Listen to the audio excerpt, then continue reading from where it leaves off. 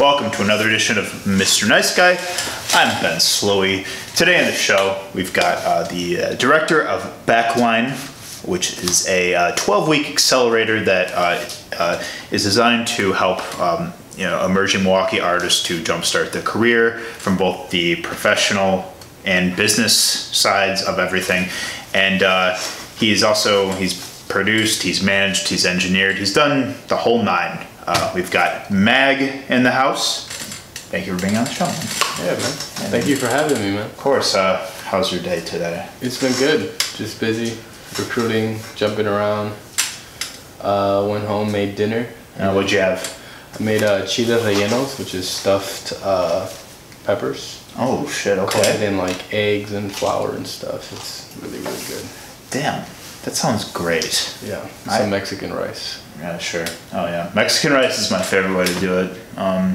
I struggle to eat full ass dinners these days because I fit way too much, trying to do so much in my days. So I kind of just eat when I have time to. Yeah. But I need a real ass dinner soon. Yeah, man, definitely. I mean, food is important, man. I only eat between 2 to 8 every day. Sure. That's why I was like, man, if you're gonna push it to 7, that means I won't eat tonight. Yeah. So, yeah, man. I mean, yeah, I like to eat. I like to cook. Cooking is my thing. Grew up cooking. Yeah. So, food is good, man. Food's important. It is. I happen to love cooking as well. Been more self-taught with it since I kind of been out of school and I've been just not relying on being on campus to eat as much. Yeah. But cooking is very therapeutic, Yeah. I love it a lot. But thank you for bringing the supplies here. Yeah, man. Let's pour up, dude. Let's do it. So what do we got here? Man, what I was really trying to do, I was trying to make some palomas, which is my signature drink. Is it? But you didn't bring the grapefruit, man. I did not bring the grapefruit, unfortunately. So without the grapefruit, it's just it's a fake palomas. We're gonna have fake palomas. Okay, sure. Which is just squirt, grapefruit, and tequila. Okay. Well, tequila in particular, man. I really like. So I was saying this before the show. I'm mostly a beer drinker. I don't really, never much of a cocktail guy or really just a liquor guy in general. But I can really appreciate to the first line too. Just pour it to the first line. Okay, cool. Yeah. I do appreciate a good cocktail when it's just done right. I mean, I've just kind of only really drank liquor to get drunk in the past, but I don't to actually enjoy it, man. Yeah. It's a good taste, man. It's grapefruit, tequila. Have you ever had this before, this combination? No, I haven't. What you think? Pretty good. I agree. I'm glad you made the stop for the squirt because it does make a difference there. Yeah, the 7-Up wasn't gonna do it, man. No. Yeah, I had some cans of 7-Up left over, and I was like, "Is that cool?" And he's like, "No, man, I gotta run to the gas station. We have to do this way." But no, good call, man. I appreciate it again. So what we talk, Mr. Nice Guy, we examine love and fear through our passionate and creative minds. Yeah. So you clearly are very busy, all the time. Mm-hmm. To start with, everything with Backline. So my understanding is applications are out, right? Yep. The applications close. Well, I don't know when this will be out, but applications close next week or so.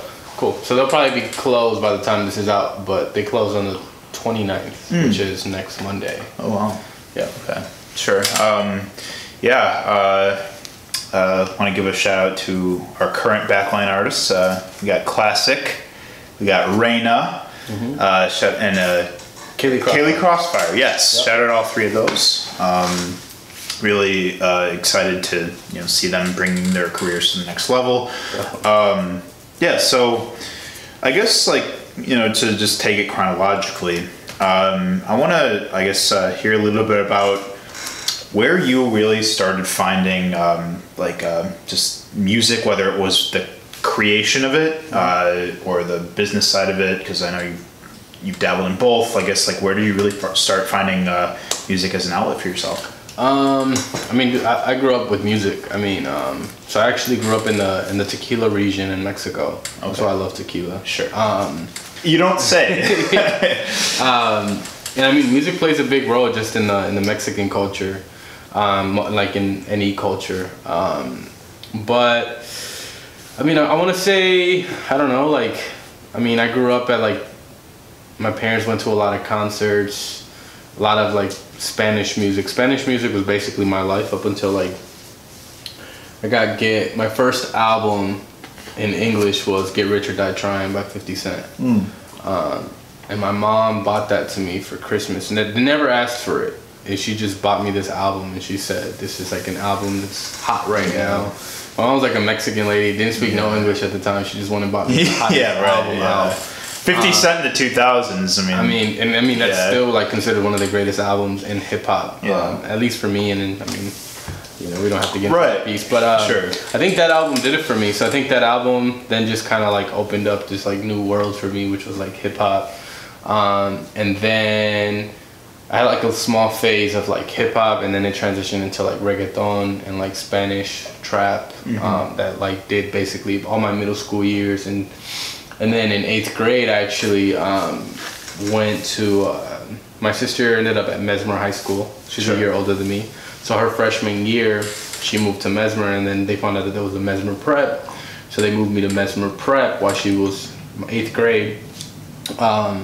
And that's when I kind of got more immersed into like hip hop. And I mean, the school was an all black school. I was literally the only Mexican in the school. And it kind of opened me up to this like new culture of like music through hip hop. And like I already kind of knew a little bit about hip hop, and then reggaeton, which is more like Puerto Rican, Caribbean. I saw a lot of those same elements, but I didn't really jump into it until actually 8th grade. My sister's ex-boyfriend wanted to write her a song, and I had this little MP3 player that lets you record while it played music. So he ended up writing a song for her through the Armstrong instrumental.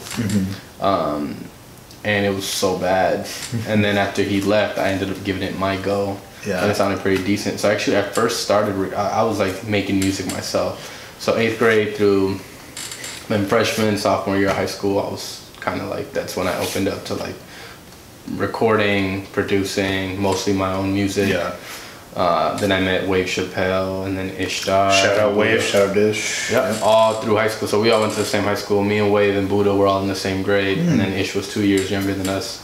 And then we just started making music. And then where did you start incorporating like more of like the managerial, like business side of everything?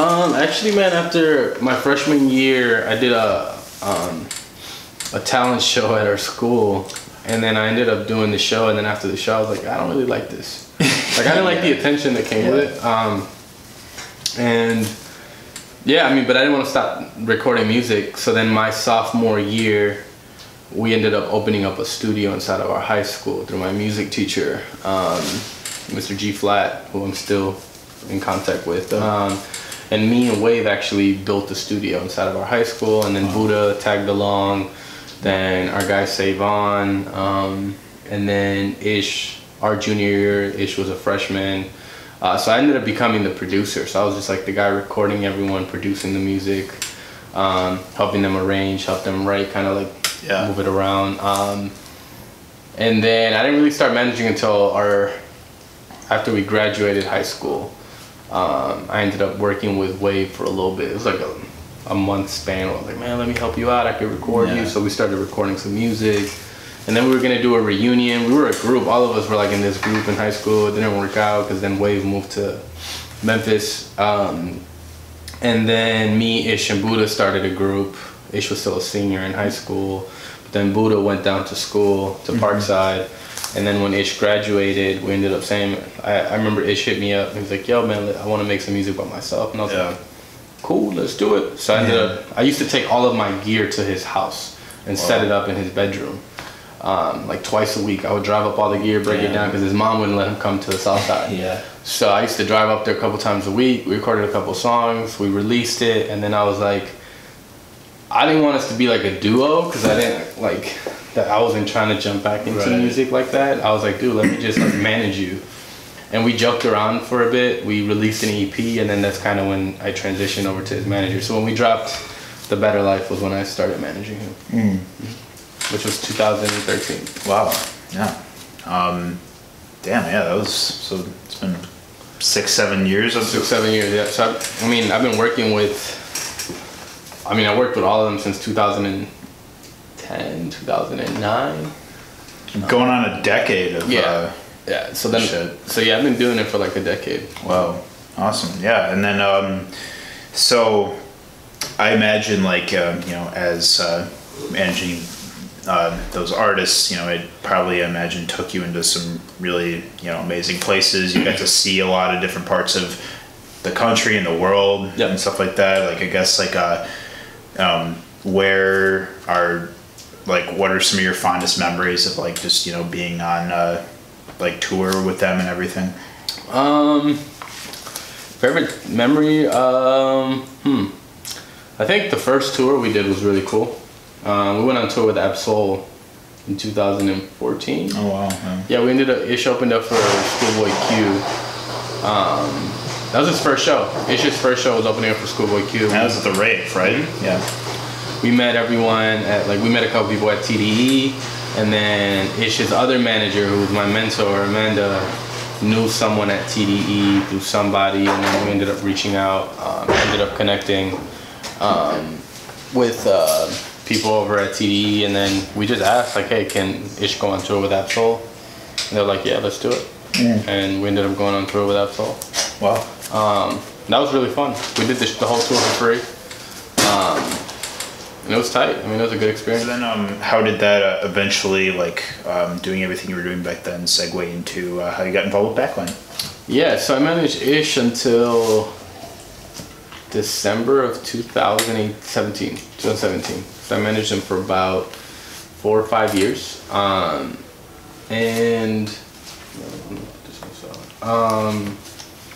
Yeah, so in December 2017, I mean, after working for so long, I mean, at that point, I had known Ish for like over 7 years. It was just, we had like completely different ideas of where we wanted to go, just separately. So we decided to stop working together. And I was gonna move to New York. So first I was gonna move to New York. I had got a job out there working for a label. But throughout that process, my parents are immigrants from Mexico. My dad was going through the whole like legal stuff during the Trump era stuff. Which got tricky. So I couldn't leave because I was his petitioner, so he would become a citizen. So I wasn't allowed to leave. Or I could have left, but if something went wrong, I would have to leave and come right away, which it was just too much. It was too stressful, and it was like too up in the air for me to just kind of like say, "Oh, I'm just leave you guys." So I decided to stay. So I had my studio here, which my studio was running pretty successfully. I was making pretty good money as an engineer, and then I was still managing a couple people on the side, still managing some producers, and then doing some consulting as well on the side. So I ended up sticking around, and throughout that process from like January of 2018 through like April, I started giving away a bunch of resources. So I was giving away people like, how do you get on playlists, some free distribution, and how do you do a press release. So I just started using like my platform on social media to just be like, who needs help? I'll give you help. April comes around and 88.9 and Generator announced that they want to do this musician accelerator program. They didn't know what it was going to look like. They had just started fundraising money and were expecting to hire someone to run it, and they were going to build it as they go. So I ended up getting hired in May, and then they basically gave me a canvas of like, this is what we wanted to do. Can you build it? And I was like, cool, I'll build it. So I built the program from the ground up. Ended up doing recruiting during the same time, and then we just kind of launched our first program. But I was very skeptical of the program before I even got hired. My first interview was less about I want the job, but more so like, what the fuck are you guys doing? And how are you guys really gonna help the community? And I guess that's the reason why they hired me. They were just like, you're so skeptical that this might just work. Yeah. So yeah. Sure. No, that makes sense. Yeah, I guess like how would you say like I mean obviously like you in order to be a manager in the first place, like it comes with a lot of like understanding of the music industry and how artists infiltrate said industry, but like how did Backline, I guess, like the experience that you've had thus far, like how has it furthered your understanding and your ability to like really uplift your community? It's like I feel like I got in the industry way too young, younger than I should have been allowed to get into the industry. I mean, I was like 18, 17 when I first jumped into the industry. And a lot of my career was basically just trial and error. So I was able to look back at the last, I'm 24 now. I got hired when I was 20. How old was I when I was 23? I got hired when I was 23. And at that point, I had like 5-6 years in the industry. So I was able to look at some of the mistakes that I had done and we had done, Ish and I, and some of the successes and what worked. But also I leaned on my mentors, man. Like I preach the idea of getting mentors. And sometimes people think this idea of a mentor is that this person is going to come to you and be like, hey, I want to mentor you. When really, man, most mentorship is like you going up to people you want to learn from and hitting them up until they help you, and then you just learn from them. That is now a mentor. Even if they only taught you one lesson or they responded to one of your emails, that person is now a mentor. There's people I call mentors that probably don't consider themselves mentors of mine, but I learned from them, whether it was just observing them or asking them questions or reaching out to them. So yeah, I mean, I see Backline as like I feel like this is there's two ways. So I see this as two things, right? I think, because I like living in a world where like, I think you have to be humble, but you also have to be realistic of like the impact that you do, right? For example, like this podcast for you, right? This can be seen as two ways for you, right? One, you're giving someone a platform to talk about the shit that they got going on, which ultimately benefits the person in this chair, right? But at the end of the day, this podcast benefits you more than anyone else, right? Right? And I think that goes down to like politicians, anyone in a position of leadership and power, even if they're helping hundreds and hundreds of people, if you help 100 people, that one person that helped 100 people benefits more than the 100 people that they helped. So I see this position as two ways. One, I get access to help people financially and resources, etc., put them onto the industry. But I also have to have a clear understanding that I benefit from this more than any artist that I help, because it gives me a sense of like power, quote unquote. It gives me resources. I get paid for it ultimately. And I get to help musicians on a larger scale with real resources. And I think that creates a level of accountability for a person like me or anyone that has a position like mine, that like, not only are you allowed to help people, but you also will benefit from this if you do a good job at it. So I think that's where I leverage, right? Because a lot of people see like, man, Mag, you're doing amazing stuff for musicians, but they don't see the other side where like, Mag, you're also benefiting a lot from this. So having that clear understanding of like, it just creates like a really good leverage. I think life is all about balance, and it creates a lot of balance in my life. So like, I'm very passionate about my work. Hopefully that all answers the question. It does. No, it absolutely does. Actually, that opens such a wide view of like how, like when your job is literally to like platform and give leverage to other artists to succeed, then you're absolutely right. Like it does at the end of the day, like it helps actualize me and my own goals, and it allows me to, gain insight from people I would have gained it from otherwise. It gives me the skills to properly drive a conversation, or it gives me the ability to more frequently than I already do, like, exit my comfort zone and then bring those outside of it into it, which is kind of what that show's allowed me to do, even as with this platform is like, well, there's a lot of people where it's like, 6 months ago, before I was doing this, I was thinking, well, shit, I wish I could like just have a conversation with that dude. Yeah. You were one of them. Like, I literally was at the Backline showcase. It was my first time ever like seeing you, like knowing who you were. Yeah. And I was like, man, I just wanted to talk to Mag, and I wanted to learn about how, what his outlook is on succeeding in this industry, and just how he, brings his own like personality and his experience into his profession. Yeah. And here we are. Yeah. And this ultimately came from, knowing what I'm good at and also knowing what I need to be better at. Yeah. And I think that goes for anyone that opens such an open-ended format where, in your case, it's, and like all these artists that are applying to be in Backline, like how can that benefit you and teach you about how you can, different ways you can, help accommodate an artist, help, grant an artist opportunities, how an artist will teach you about yourself in one way or another. And like, I learned left and right things about, how people operate and how someone's creative process manifests through the guests in the show, Yeah, no, definitely. To touch on that, he didn't just come up to me and talk to me. He came up to me at this event and made me, I'm gonna look at the camera for this. He made me pull out my phone and he said, I sent you a request on Facebook.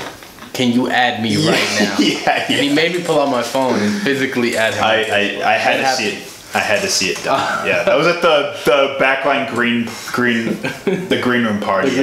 You came to studios. Yeah, you came to the smallest one. It was like the middle of a snowstorm. Yeah. But no, I think just to like keep touching on that piece, like it's not something that I consciously think about. Like nothing that I do is like I need to do this because it's gonna benefit me. It's more so with the position that I have, I create my metrics, right? Yeah. Like. When I got hired, their idea of what this job was supposed to be was very minimal. My job was literally, you need to select 4 musicians and give them $20,000. That was it, right? Like, that was the job. Yeah. I took it from, let's just give these artists money to, like, let's take them to LA, let's take them to New York, let's have them meet labels, Apple Music, etc. Let's do this, let's create a rollout strategy, let's put them in the studio, right? Mm-hmm. So I was able... Because I knew if this program becomes successful, it will only allow me to make an impact in my field. And for that to happen, like I could have took the salary and took the benefits that come with the job and just ride it out. Yeah. Till this, like, till it, whatever, start, till we stop getting funding. Yeah. But I knew that that's just not in my character, right?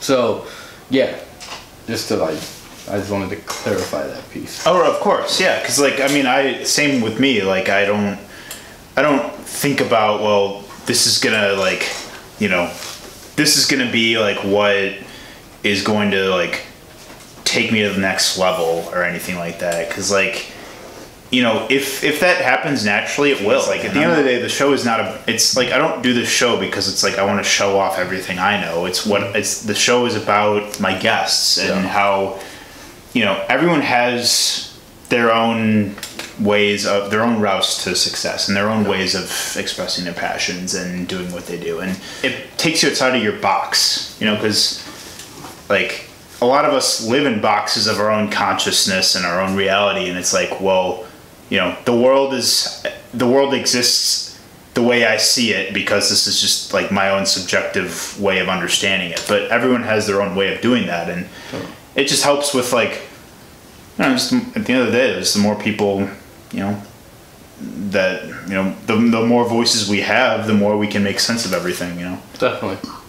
Yeah, I feel it, 100%. Yeah. So like, you've known like Ish, Buddha, and Wave for a very long time, like way before you were even working with them professionally. Mm-hmm. So how would you say like working with them like professionally like taught you more about them, like, or I guess how you like learn to separate like your personal relationship with your professional relationship with somebody you're so close to? I think honestly that's the biggest lesson that I learned in all this piece. I think that's a big portion of why I don't work with them anymore. I think that's if I learned one lesson in the industry, is like you have to learn how to separate personal and professional. Not that there was like a fallout or anything, but it's like in those settings it was weird. I think that dynamic was very, very interesting in its own, because we were all around the same age group. We all came from the same place. We all started at the same place, where it was like, we're all homies. But the moment you turn the switch on, we're like, you know, I'm the manager, or I'm the person that needs to, because my job was always the coordinator. I need to get us from A to B, and everyone else is just here for the ride. It's hard. It's one of the hardest pieces that I learned, and now I have created that balance in every single professional relationship that I have. And it's something that I'm still learning, right? And I think that's, but now especially like in Backline, one of the first conversations that I have with the musicians that go through the program is like, look, I'm never going to be an authority figure, because ultimately I'm not the person in charge of your career. You are the person in charge of your career. I am here as a mediator and a bridge to get you from A to B, C to D, etc. But the moment you disrespect that bridge, who's myself, I'm that bridge that's getting you there, I can put the gate up and be like, look, we're done. Yeah. So, and that's something that I didn't do because I didn't know how to do it, especially because we were so young. I was 19 managing a 17-year-old, right? Yeah. And we did it for so long. And like I said, Ish was one of my, if not my closest friend throughout that whole period, because I was talking to him more than I was talking to my girlfriend, my family. I mean, we were traveling so much that a big portion of like why we don't work together now was at that period of time when we decided to not work to each other. We didn't know if it was friendship or if it was business. So every conversation we had, there was no balance. Yeah, it gets mixed up a lot. It gets mixed up too much. Right. But like last night we were at the club, and the next day we're having a meeting about what we're doing. You know, so, but at the club, were you my manager or were you my client, or were we there just kicking it? So it's like that balance, it gets thrown around too much. So something that I've learned now through, you know, after talking to people, is like, you have to, that relationship can only be business, right? It has to be business before it becomes a friendship. And I think that's the reason why we stopped working, well, not just with Ish, but like Buddha and I think most of my clients around that era, because I stopped working with a lot, like after I stopped working with Ish, I basically stopped working with a lot of people. I just like stopped it. Because I'm like, I wanted to start fresh just for like my own career. I learned so much, but I didn't see myself going in that same direction that I wanted to go. Like I said, and none of that had to do with like nobody was doing anything wrong, right? Like no one necessarily was like fucking up. Right. It was more so, it was so new for everybody, right? No one goes into making music like we're gonna be. Anyone who actually makes it in music doesn't start off the conversation as we're gonna be the. Like when you started this podcast, your first idea wasn't, I want this to be the biggest podcast in the world, right? No. And if in a year it becomes the biggest podcast in the world, you know, it's gonna be new to you. It's gonna be like, holy shit, this is the biggest podcast in the world, and now I got something to live up to. So like, that's what happened, right? When me and Ish and Buddha and Wave were all making music in high school, our mentality was never like, we're gonna be the artists or the creatives in Milwaukee putting Milwaukee on the map. That's something we heard about, but we were never going into the studio with that mentality. You know, when Ish and I first did that first mixtape, and then we did, even after you went on tour with Absol, no one really even knew who Ish was. Then we did the mixtape, and the mixtape was all over the place. Like, people didn't know that, like, Ish was on the front page of, like, Apple Music when his album came out. And all this, like, stuff was happening. We went to Europe, we came back, and it's like, even while everything was happening, we just thought it was just happening. And we thought more was gonna happen. Then he got the movie with Matthew McConaughey, and we're just like, this is just happening. But so no one really knows what's happening. For the most part, it just happens. And then it comes down to a point where like, what is it that you really want? then people start asking you. I think that's the problem. A lot of times the problems never start with the creators and the people in it. It's about the people around it, right? Yeah. Outside of the bubble. They start asking you questions like, what's next? Yeah, right? yeah, right, yeah. You know, like you get all these weird, like all these random family are now creeping out the woodwork. It's like, hey, how you doing, cousin? Right, yeah. So it's like, you know, a big portion of it, you know, so yeah, I mean, back to just like, to run it back to like the piece of like the relationship and like how do you, the relationships never really change, right? Like I can still text Ish, like Ish will still text me, I'll text him. Granted, the relationship isn't the same anymore, but like that's okay, right? Because now, you know, after you spend so much time with someone for so long, it's like you need to step away. And like I don't really talk to any of those guys anymore, like on a personal level. But it's like I still, like in my heart, they're still my brothers, right? Like I still wish them well. I know they wish me well, and it's like, but I think a lot of that piece has to do with like, you know, understanding that a lot of the impact doesn't happen within. Like none of us really change internally. We only change because of the external. Yeah, exactly. Hopefully that all answers that. You know, of course it does. Yeah, like it's like I feel like it's comparable to like sort of like the relationship you have with friends where, you know, especially in college, like where you're friends with somebody and then you decide to live with them. You don't always, you don't always like mesh well as roommates. I know that I didn't with certain people, and that's okay. You know, just lifestyles are totally different. But like, there are some people, you know, I would never live with again. But there's also people that I felt like I clicked with pretty well when it came to sharing a living space. And like, it's kind of, I feel like it's sort of similar to, you know, your relationship balancing that personal and professional life, where it's like, well, you know, when we're occupying something that means so much to us and we're sharing that, you know, you have to be on a certain page in many aspects when it comes to things like money, things like goals, things like work ethic, things like, you know, simply just how you conduct yourself in front of other people. Those are things that, you know, you consider when you're looking for something as simple as a roommate, or you're looking at something as like simple as, you know, someone that you are deciding to work with professionally. Like I used to be an event coordinator for J3 Studios over at the East Side. We were all best friends. We were all best friends when we decided to do it, and that's what brought us together in the first place. But, you know, in the year run we had, we learned a lot about ourselves, and we learned a lot about what to do and what not to do. And doing so, like, you know, we all kind of decided to, like, it dissolved eventually, and we all went in, like, our own ways. Like, and some of us, like, don't work together because of just how a lot of, like, personal, how it started affecting our interpersonal relationships, and just how we just were sharing a space together, how we were treating each other, and like, and you know, and that's where like our friendship would get mixed with business and mixed with something we're trying to take seriously. You know, I was in a fraternity in college, same thing happened.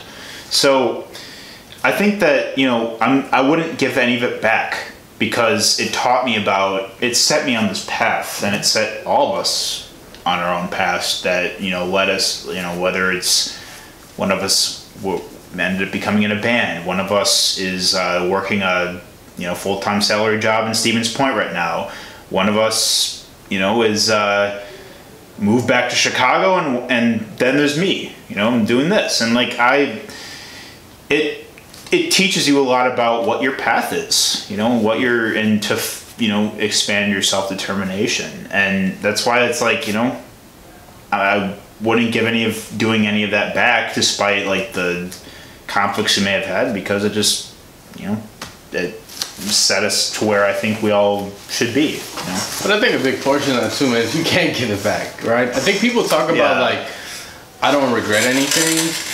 Saying I don't regret anything is just I think it's a lazy way of saying I can't change shit. Yeah. Right? Because I think that's so much of it. I feel like even people who regret, like, we all regret certain stuff, right? But it's not necessarily that we regret it. It's just like, you hurt someone. Anytime we regret something, we think, sometimes we're like, we want to be selfish about it and be like, man, I wish I wouldn't have done that. Yeah. But we wish we didn't have, it's not that we didn't wish we didn't do it, because for whatever reason we did it, we regret we don't like the consequences that came with that.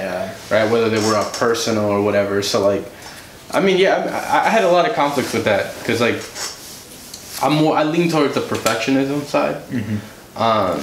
And a lot of it is like, I think a reason why I fell in love with like, I think recording music, and I don't have like a background in like theory, right? I grew up playing the clarinet. So did I, actually. Yeah, I was a clarinet. So like, I know how to play notes, but I really have any music theory. Yeah. And like, the reason I fell in love with like Pro Tools in particular is because you could record something and edit it and redo it and redo it. The reason I love Photoshop is because if you mess up something, you can redo it and redo it. Yeah. So in life, there's like no redos, right? So you have to calculate everything, and but if you calculate too much, you don't leave room for like magic to happen. So like, yeah, I mean, I think that piece of like regret is something that I thought about a lot before. Man, I regret this and I regret that. It's like, nah, I don't regret doing it. I just disliked the consequences or the outcome that came with the decisions that I made. Yes. And that's the piece that like, if you never, and I go to therapy now, right, too, right? So I always recommend people go to therapy, right? Yeah. I don't go to therapy because I feel like there's anything wrong with me. Like, I mean, I've had like anxiety before, but like, I never went like crazy or anything. People feel like you only have to go to therapy, especially like people of color in particular. It's just like, you don't go to therapy until like they put you in a building, all right? But something that I learned through therapy is just like,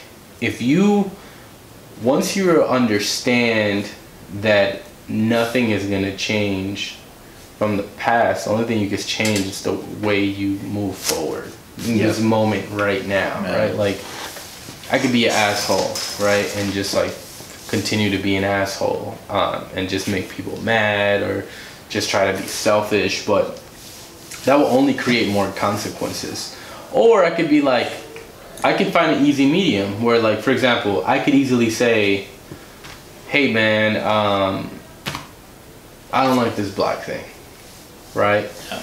Right? Or I could have just easily came in here and just like put it down without even telling you anything, right? Yeah. They both would have had the same outcome. Right. I'm pretty sure if I would have said like, dude, I don't really like this black thing, you would have been like, well, what the fuck are you doing? Right? Like, I feel like the conversation of like when you don't, so much of it has to do, like, I think so much of therapy that I've learned is like communication. Therapy is just really teaching you how to communicate with other people. Oh, yeah. And that's how you resolve every single problem. Communication literally solves every single problem. Dude. Any problem that you have. Yeah. And people struggle with communication. Yeah. A lot. Especially as men. As men. Yes, dude. I've been in therapy for 5 years. I know it all too well. I've dealt with plenty of mental health issues, and I know that, we, especially as men, like, we're very conditioned to not address where we have had, where our flaws are, and just where, there's room for improvement. And, I try, and that's, you touched on a lot of really important things, like, especially concerning regret, because there'll be times where, like, I will say, like, man, I regret doing this, or like, oh shit, like, I wish that never happened. But if it didn't happen, I wouldn't have learned from it. I wouldn't have had such a profound emotional reaction to it. Yeah. And that wouldn't have, and in turn, that wouldn't have, prompted me to be better or to learn. And, I now, and, there'll always be times where I think, like, well, shit, I wish, I would have had this knowledge at this time, or I wish I would have done something differently. But yeah, like, fuck regret, because you can't change the past, and you cannot dwell on it either. The only thing you need to dwell on is where you may where justice still needs to be served, where you may need to still own up to something you did wrong that you don't know how to, which, again, a lot of us men have to do. But yeah, man, I totally agree. Like, I think that most of my life experiences have made me into, the proudest person I have been up to this point, and I think that you could relate to that. Yeah, I mean, I think that you touch on a very like big important thing about like men in particular, and I mean, toxic masculinity, I think, is the problem that we have as humans. You can't name a single problem that can't be solved by working on toxic masculinity. I mean, you think about climate change, right? Most scientists in the world who are against climate change are men. Right? I mean, you look at problems that are happening within every church, every religion. Most religions are ran by men, right? It's like government ran by men. Right. Even like local problems, organization problems, corporation. Like, most problems can be solved if we worked on toxic masculinity. And at the root of it, it starts with men don't know how to deal with emotion. They don't know how to work on their emotion. They don't know how to deal with emotion. Our only emotion is anger. The only emotion that men are ever comfortable is like being angry. It's like, I can be angry, right? It's like men can't be sad, men can't be excited. It's like anger, and if men don't like being wrong, and like I said, we all have hints and pieces of toxic masculinity. So yeah, man, that's a huge problem, and it's something that I just learned honestly within like the last year and a half. I've learned so much about like toxic masculinity and like how we can, I think as men, I think the closest piece, like a big portion of like my work has now become towards like helping people of color, right? In particular, like in white America, and like how do we help people of color basically get more resources? But in that fight with, and this is just more like my personal mission, I also understand that I have to be an ally to women. The same like outcome that I want from white people to be an ally to, and you know what I mean by being an ally. Of course, So like the same way I want white people to be an ally to people of color, me as a man, I have to be an ally to women. All women. And I think that's a conversation that a lot of men aren't having. People feel uncomfortable. Like, people think that, and I've had this conversation with a couple of men, they're like, man, I hold the door for women. And I'm like, dude, that's not being an ally. I think even the idea of what a gentleman is filled with toxic masculinity. Right, because we're expected a reward in return. Yes, you've hit it spot on. I am in the same boat. I've learned a lot about toxic masculinity in the last year, and it's that, like you said, men are in places of power, and they always have been. It's just been, whether it's in religion, societies, corporations, just in any fundamental way of making decisions, men are always there. And when it gets challenged, like that dominant, like alpha complex that a lot of men get, it gets triggered, and it causes men to act out, and it causes them to literally go fucking nuts, and when that gets challenged, like a lot of men that have not addressed that, they fucking lose their shit. It's hard to understand unless like you really like actually sit and listen to the voices of our sisters, and basically, and just women that have been societally like been put under like male normative society for so long. And then so I also wanted to touch on this. So like I know that you're also, like, as you said, you have been, you're passionate about addressing like various racial disparities in our city. I remember you posting the video recently of you were called the cops on. Yeah. You want to elaborate on exactly what happened and just what it speaks to the culture of? Yeah, man. So we threw this party for my guy's birthday in Walker's Point, which is primarily a Hispanic community, currently being gentrified. And yeah, we threw this party, and like the party was supposed to end at midnight, right? 12:30. Yeah, that's when we told them we were gonna end it. At like 11:30ish, my guy who we had at the door comes inside. He's like, "Hey man, there's this guy that's tripping out outside." And I was like, okay, well, tell him to go away. I'm having a good time in here. Yeah. He's like, okay, cool. He goes upstairs, and 15 minutes later, like at 11:45, he comes up to me and he's like, hey man, this guy's not going away. I need you to come handle this because he's starting to get a little aggressive. So I go outside and I'm like, hey man, what's going on? Older white guy. Of course. A little mad, and he starts yelling, and I was just like, okay man, like you're tripping. I'm like, I'm allowed to be here. If you want to call the police, call the police. I'm going back inside. So I go back downstairs again, and then my guy comes back up to me. He's like, dude, this guy's freaking out. Please. So when I went back downstairs, I told him to put the music down a little bit, right? So I go back upstairs, and I'm just like, dude, what's going on? He starts yelling and yelling. He's on the phone with like the landlord or whatever, and then that's when the video starts. So at the video starts, I'm like, dude, can you stop yelling? He's like, put the music down. I was like, I'll put the music down. Can you start? So I'm giving him space. I'm like, can you please put the music? I was like, can you please stop yelling? And he's yelling on the phone. He's like, if you don't come over here, I'm gonna call the fucking cops. Blah blah blah. They're underage drinking and this and that. And I'm just like, yo, no one's underage drinking, man. Yeah. I'm like, stop yelling, man. Just like, I'm like, yo, just stop yelling. I'll do whatever my guy's like, dude, I'll give you $200.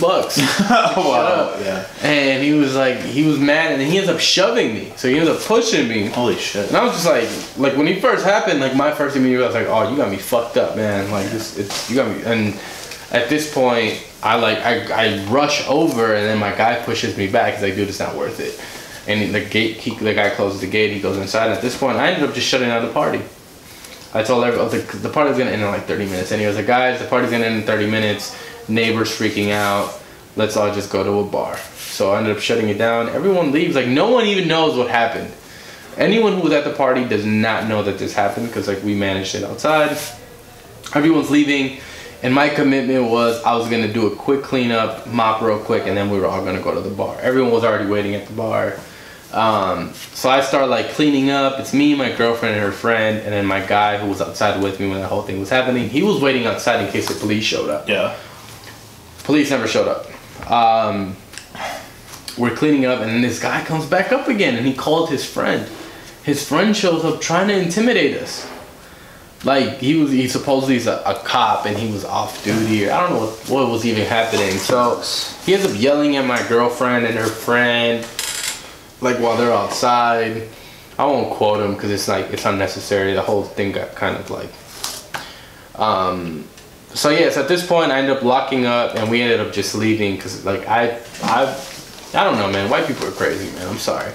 And at this no need to apologize. We are fucking crazy. And I was just like, man, I'm about to just get out of here. I don't want this to get out of hand. The next day I post a video. It goes kind of viral for a little second, and the person who we're renting from the venue, who is a tenant of the space, calls me, and she's like, hey, like, I know what you're trying to do, and I fully respect it, but you already got a hold of the alderman, you got a hold of the landlord, like, everything else is just going to be extra. And you mentioned our venue, and I don't really want that energy, and I don't want people to try to like, you know, I don't want this to escalate. She was more fearing for her business, and I was just like, I respect that. So I put down the video. At this point, I'm already in conversations with the landlord, the alderman, and then the landlord of his businesses, right? So I had already connected with them. They had all called me. I didn't reach out to any of them. Yeah. They reached out to me. They told me what happened, and I told them what happened. The things that bothered me the most of that situation was we were doing nothing wrong, right? And if we were doing something wrong in another universe, if we were actually doing something wrong, if I was that guy, you call the police and you let the police handle it. If you truly thought we were breaking into an establishment and throwing a party, why would you try to confront them? It doesn't make any sense. And by yourself. And I don't think he was moving off of fear.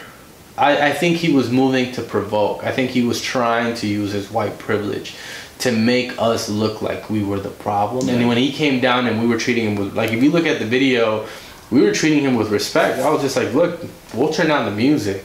Let's have a conversation. And he's yelling and yelling. And he wanted us to get aggressive with him. And that's why he pushed me. He knew if he pushed me, you would react. I would react. Yeah. And then he wanted us to hit him and whatever, and then he becomes the victim. Yeah. And to me, that's the problem. I think that's the piece of like white privilege that people don't see, and white individuals see, that like, if you get if a white person gets aggressive with me, right? Yeah.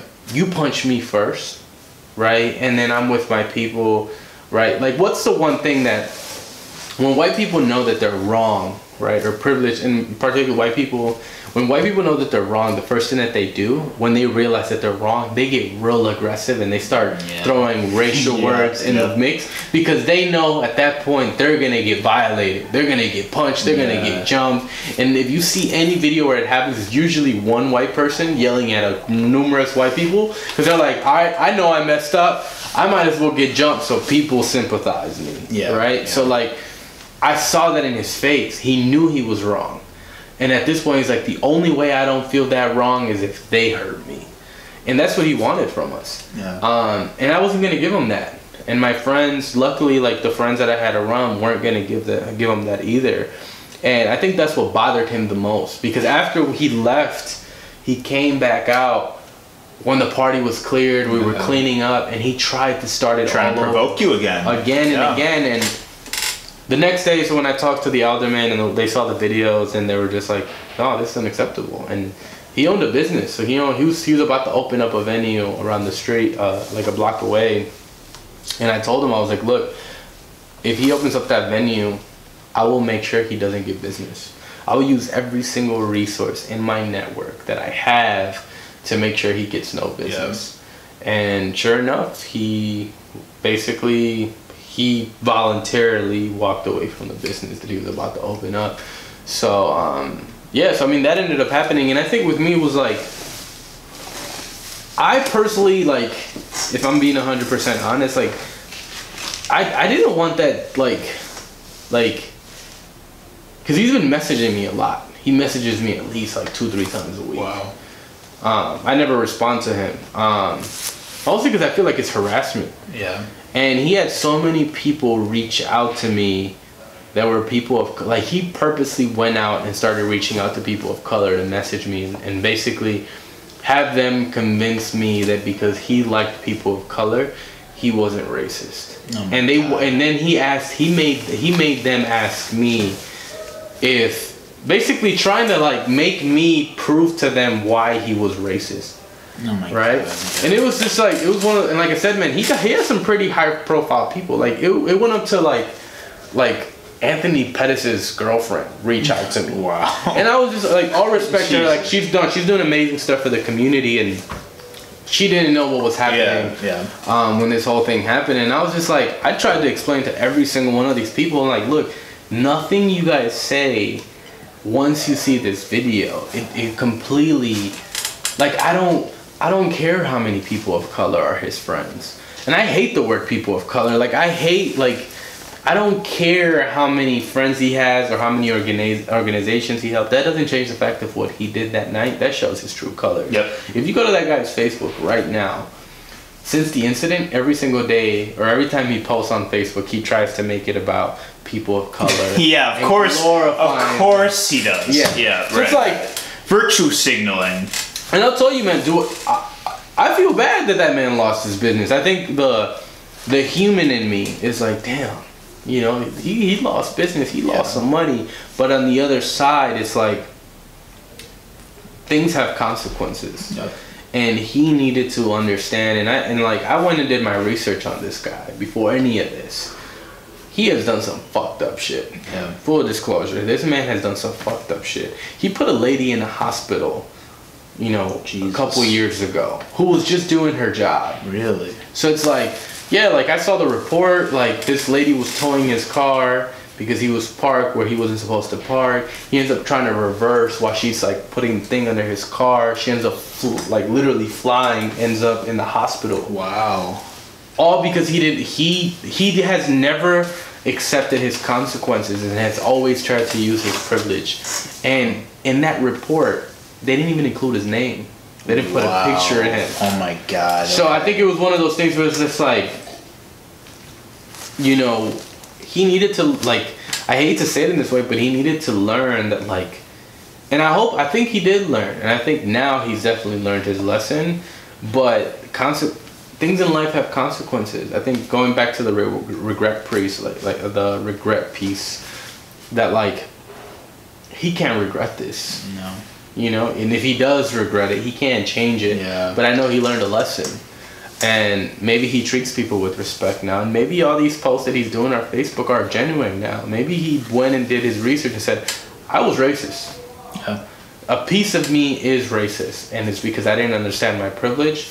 And I was trying to get something away from these people. And how many other times has he done this? And maybe at the end of the day, he fucked up. He fucked with the wrong one. Like, in the clearest terms, like, he shouldn't have approached me in that way.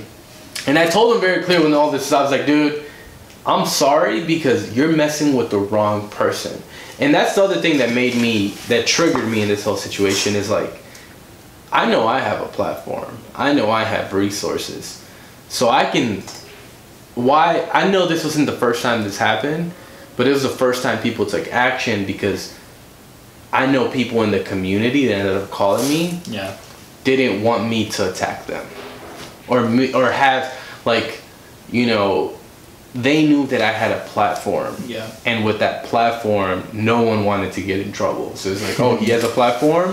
Let's make sure this gets handled now. Gotta make sure I'm on his good side. Yeah, and a lot of people reached out to me, man. And, like, a lot of people were like, man, I had this situation that happened with him. Like, I had at least 10 people who reached out to me and they told me their situations with them. And no one heard them when it happened. So, I mean, I think the human in me felt bad, but I think at the end of it, you know, karma is real, man. Yeah, it fucking is, dude. And that's where, like, you know, I'm a firm believer in karma, man.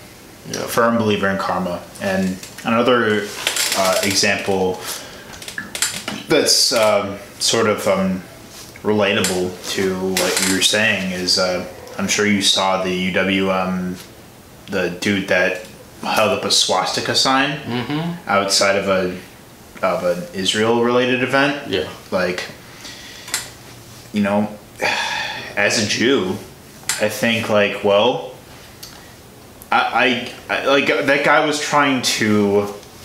He was seeing what he was seeing what he could get away with. You know, he was seeing what he could. Just basically what he could do, like what he could get away with for the sake of principle, which was in his case free speech.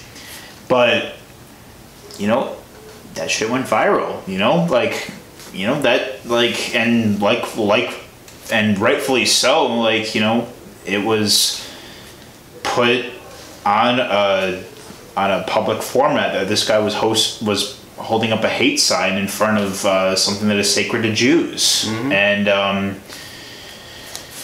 you know, like, I think, well, that guy has ruined his life and he'll never be able to take that back. But, you know, I don't feel bad for him, and I won't, because he, you know, he thought, like, literally he did something just to try to prove a silly point. And you know, holding up a symbolism of the murder and persecution of my people. Well, you know, I have no remorse for you. I mean, yeah, you fucked your whole life up, but you did that to yourself, man. Yeah. You know, and you see a lot of people doing that. Yeah. But you know what, man? I think a big portion of this, and this is the way I view it, right? So I've dealt with that shit numerous times in my life, right? Like, I moved out of the South Side, in 2017, and I moved to West Dallas, right? And I think, to me, in my perspective, was like, I need to get out of the hood, right? It was just like, I was born, raised in the hood, and I was the South Side, and I was just like, man, I make a little bit more money now, like, Yeah. let me move out, right? Yeah. I wasn't unsafe in the South Side, like, it was home, but I was just like, man, I want a nice apartment, I want central air. That's In true. 3 months, I got ran out by a neo-Nazi group in my neighborhood, right? Wow. So this ended up happening 2017. In West Dallas. In West Dallas, yeah. Holy fuck. Yeah. So I ended up getting ran out of this. So with me, it was like, and when it happened, this dude, neo-Nazi kid, was in the back of my apartment complex, like writing, like, he had like a swastika and like putting all kinds of racial slurs on a garage, right? Yeah, right. By our parking lot. And when I saw him doing it, I went outside and I simply told him, I was like, look, man, I don't care about your beliefs, right? Like, I'm not here to change you. He had parked on my parking spot. And I was like, dude, you're parking on my parking spot and I don't want to be held liable for this. Can you just move your car, go park down the street, and you can continue whatever the fuck you're doing?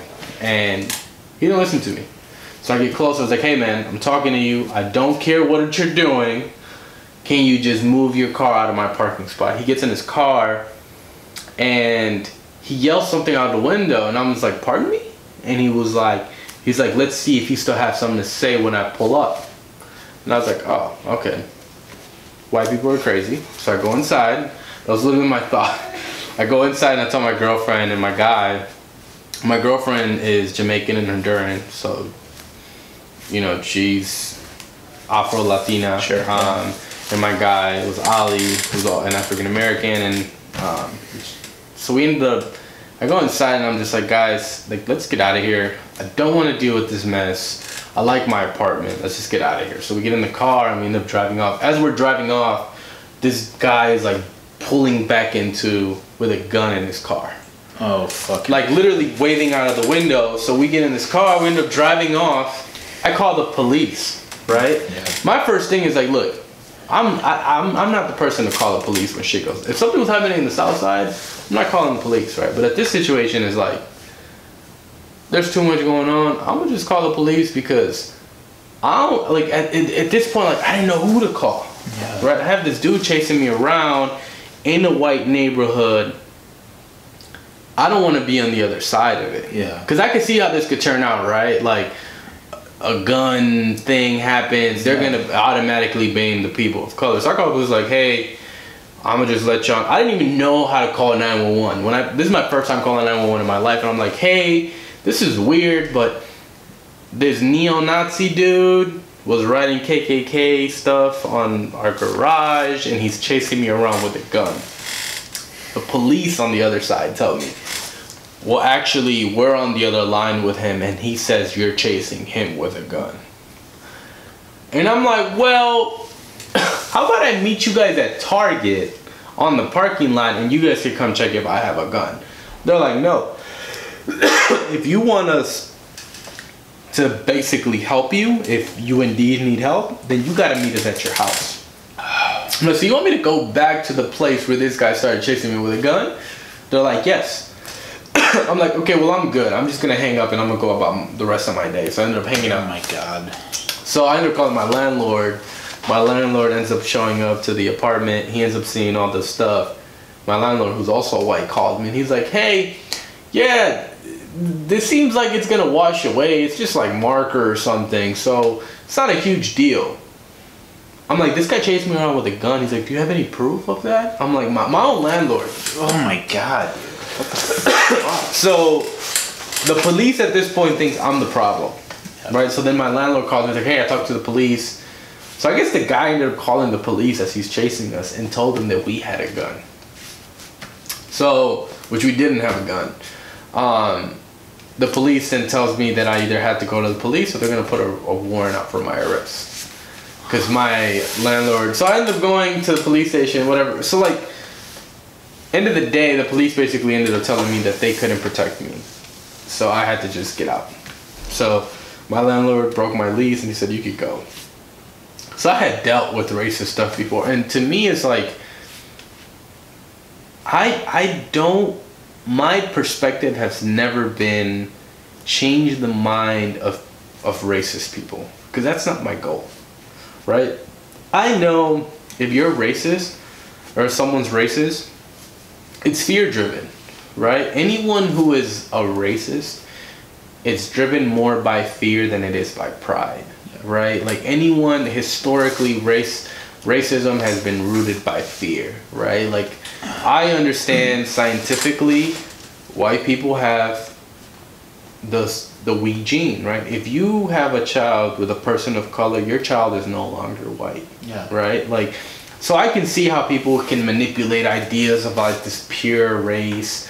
And historically, I've done my research, right? Like racism as a whole was rooted by this idea of lower class white people came to the United States and in Europe, and all of a sudden everyone has started being seen as one race. Well, historically, like, you know, I know that, like, you know, people, you know, like Italian, Polish, you know, even Jewish, like those like a lower class white people who other white people saw as inferior. Then the United States became a whole country where it was literally black and white and Native American and Mexican, and it became this idea of like, we're all white.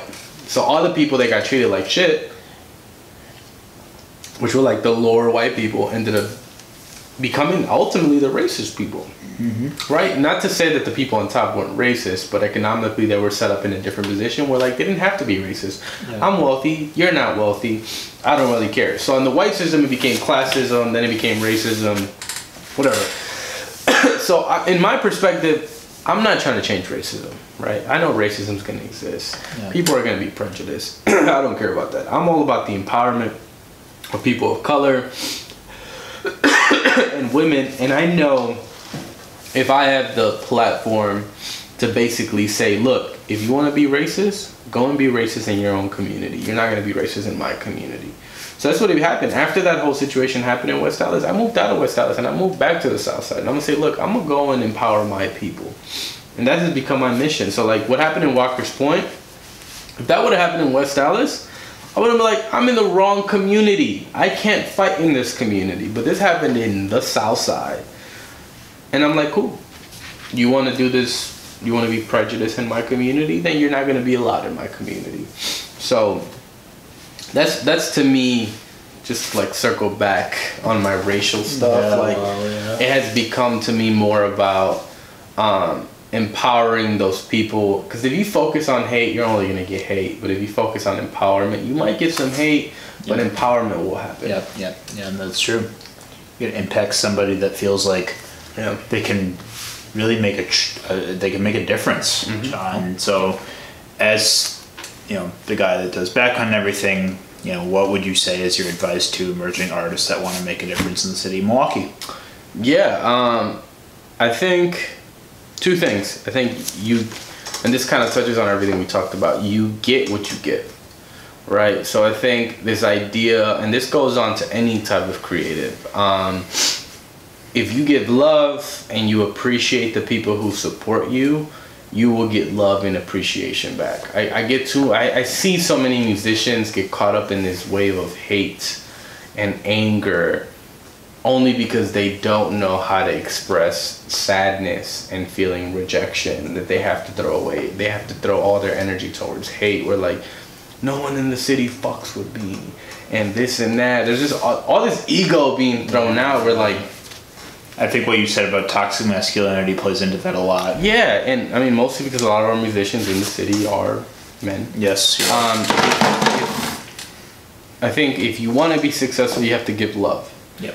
And not only love to the people, but I think life is a cycle of, I think music, even this, right, well, like this is a recording. Whether or not this becomes successful is dependent on our energy. Our energy is being recorded. I think pictures, some of the most successful images, music, audio, video, is recording energy, right? We think we're recording a visual and audio, but we're really recording energy. And I think musicians that don't have their energy aligned in a way where like it's pure, and by pure I mean like it's really them, you know, and ego is out of the picture, and And you can talk about ego. What you're talking about can be like, people talk about, all kinds of crazy shit in music. But for it to resonate, it has to be it goes back to the idea that you get what you give. Yes. And a lot of that, like, something that I look for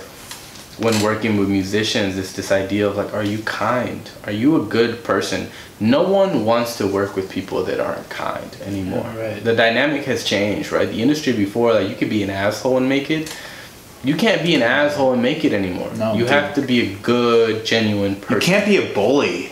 Fuck bullies, dude. Like, you can't. It's just, and you know what? Like, we've all been a bully at one point, right? We all can be bullies, but I think so much of, and I look back at at who I was at the beginning of my career. I thought I had to sell this image of who I am and exclusivity, and you can't give everyone the resources. Like, one of the things I've been hearing right now is like, I'll send out backline applications to people and be like, yo, tell your friends to apply. They're like, no, I feel like I'm the only one that takes it serious. Or like, I saw people make statuses about, no, don't. Somebody shared the backline application, and somebody as a comment is like, yo, delete this. He's like, the more applications, the bigger the pool, the lower the chances. And it's just like, you want to give away resources for people because of your own personal gain, when like the reality is like, your music might not even be good enough to pick whether there was only 5 applications. Right? Yeah, you don't even know, but you have the opportunity to help. And I think I could tell you some of the artists that have been selected for this program, at least moving forward, is like, we're looking for people who are kind. The music industry is looking for people who are kind and are genuine people, because it has nothing to do with the relationship between the artists and the labels and the managers and the attorneys, tour managers. It has everything. If you don't know how to treat the people who are investing in you, you won't know how to treat the people that are really investing in you, which are the fans, right? Yep. You look at any musician who has hundreds and millions of fans, they are usually some of the nicest people in the industry, some of the most humble people in the industry. So I think at the core of it, without getting to the idea, is your music good enough? You have to be kind. And honestly, I think your music gets better when you're kind and you're a good person, because then more people want to work with you. Yeah. And at the core of it, I think this leads to my second point of like, anyone who wants to be successful,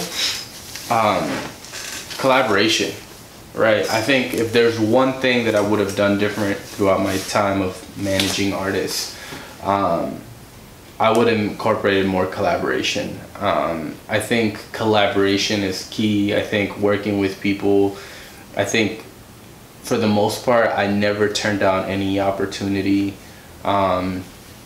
There's this saying in the music industry, and I'm sure this is relevant to any industry, the people you see going up are the same people you're going to see coming down. And if you don't treat people well, and never give people an opportunity, that shit will not do you well long term. So I think collaboration, even if the collaboration doesn't benefit you, at the core of it is you get what you give, right? If you give love and you give positivity and you give effort, that shit's gonna come right back to you. So I think outside of that, make good music, but that's very like, doesn't mean anything. I was gonna say, it's pretty subjective when it comes to good music, because like it comes to taste at the end of the day, you know. I used to think that I knew what good music was, but it doesn't mean anything. I think for the most part, like, that's like me telling you, go make a good podcast, right? It's like, what does that mean, right? Like, I think musicians have put this idea of like an artist in particular that success has to be what's popping right now. But if you only focus on what's popular right now, you make no room for disruption where you won't fit in, right? Like, if you're just trying to fit in the same hole everyone's going, it's gonna make it harder for you. If you open up these other lanes where like, this is me, right? This is Mag, right? This is Ben, whatever. Like, it has to be this, you have to be original without trying to be original. Just being yourself. I think, but also being realistic. Yep. I think I can't end this without saying that, like, look at the people around you.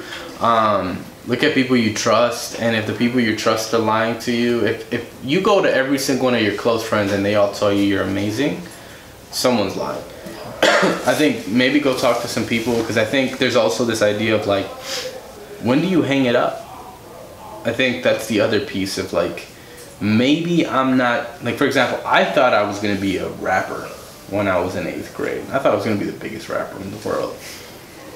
If I would have kept rapping, I wouldn't probably be doing this interview right now. I feel like people wouldn't have the respect for me if I walked around telling everyone I'm gonna be the greatest rapper, only because I never knew when to hang it up. I knew when to hang it up and then transition my effort towards helping musicians instead of trying to be this rapper. And I think we have a lot of creatives and musicians all over the world, not just in Milwaukee, who never knew how to hang it up, that could have been more successful if they would have said, maybe I shouldn't be the rapper, maybe I should be the engineer, maybe I should be the producer, right? Maybe I should be the A&R. And I think that's the third piece of like how to be successful. There's more than just being the front man. There's so many opportunities. If you want to work in music and be successful at it and have a long career, being the front person is I'm sorry, but like it's the worst investment, right? You can be a manager for 30, 40 years. It's the odds of you being a successful musician and making it past 5 years is very, very slim, right? You can learn how to be a good engineer. You can be good how to be a good producer. You could be a good tour manager. But at the piece of it, like, to be a very successful superstar, it's more than just effort. It's talent. It's raw talent. So Raw talent. all that. All right, Mag. We got through some really important stuff today. Holy fuck, I'm red as fuck. The tequila, man. That fucking tequila, yeah. No, true. Yeah, great. Great insight about being successful in the music industry and also addressing issues that affect, not only our own community in Milwaukee, but society as a whole.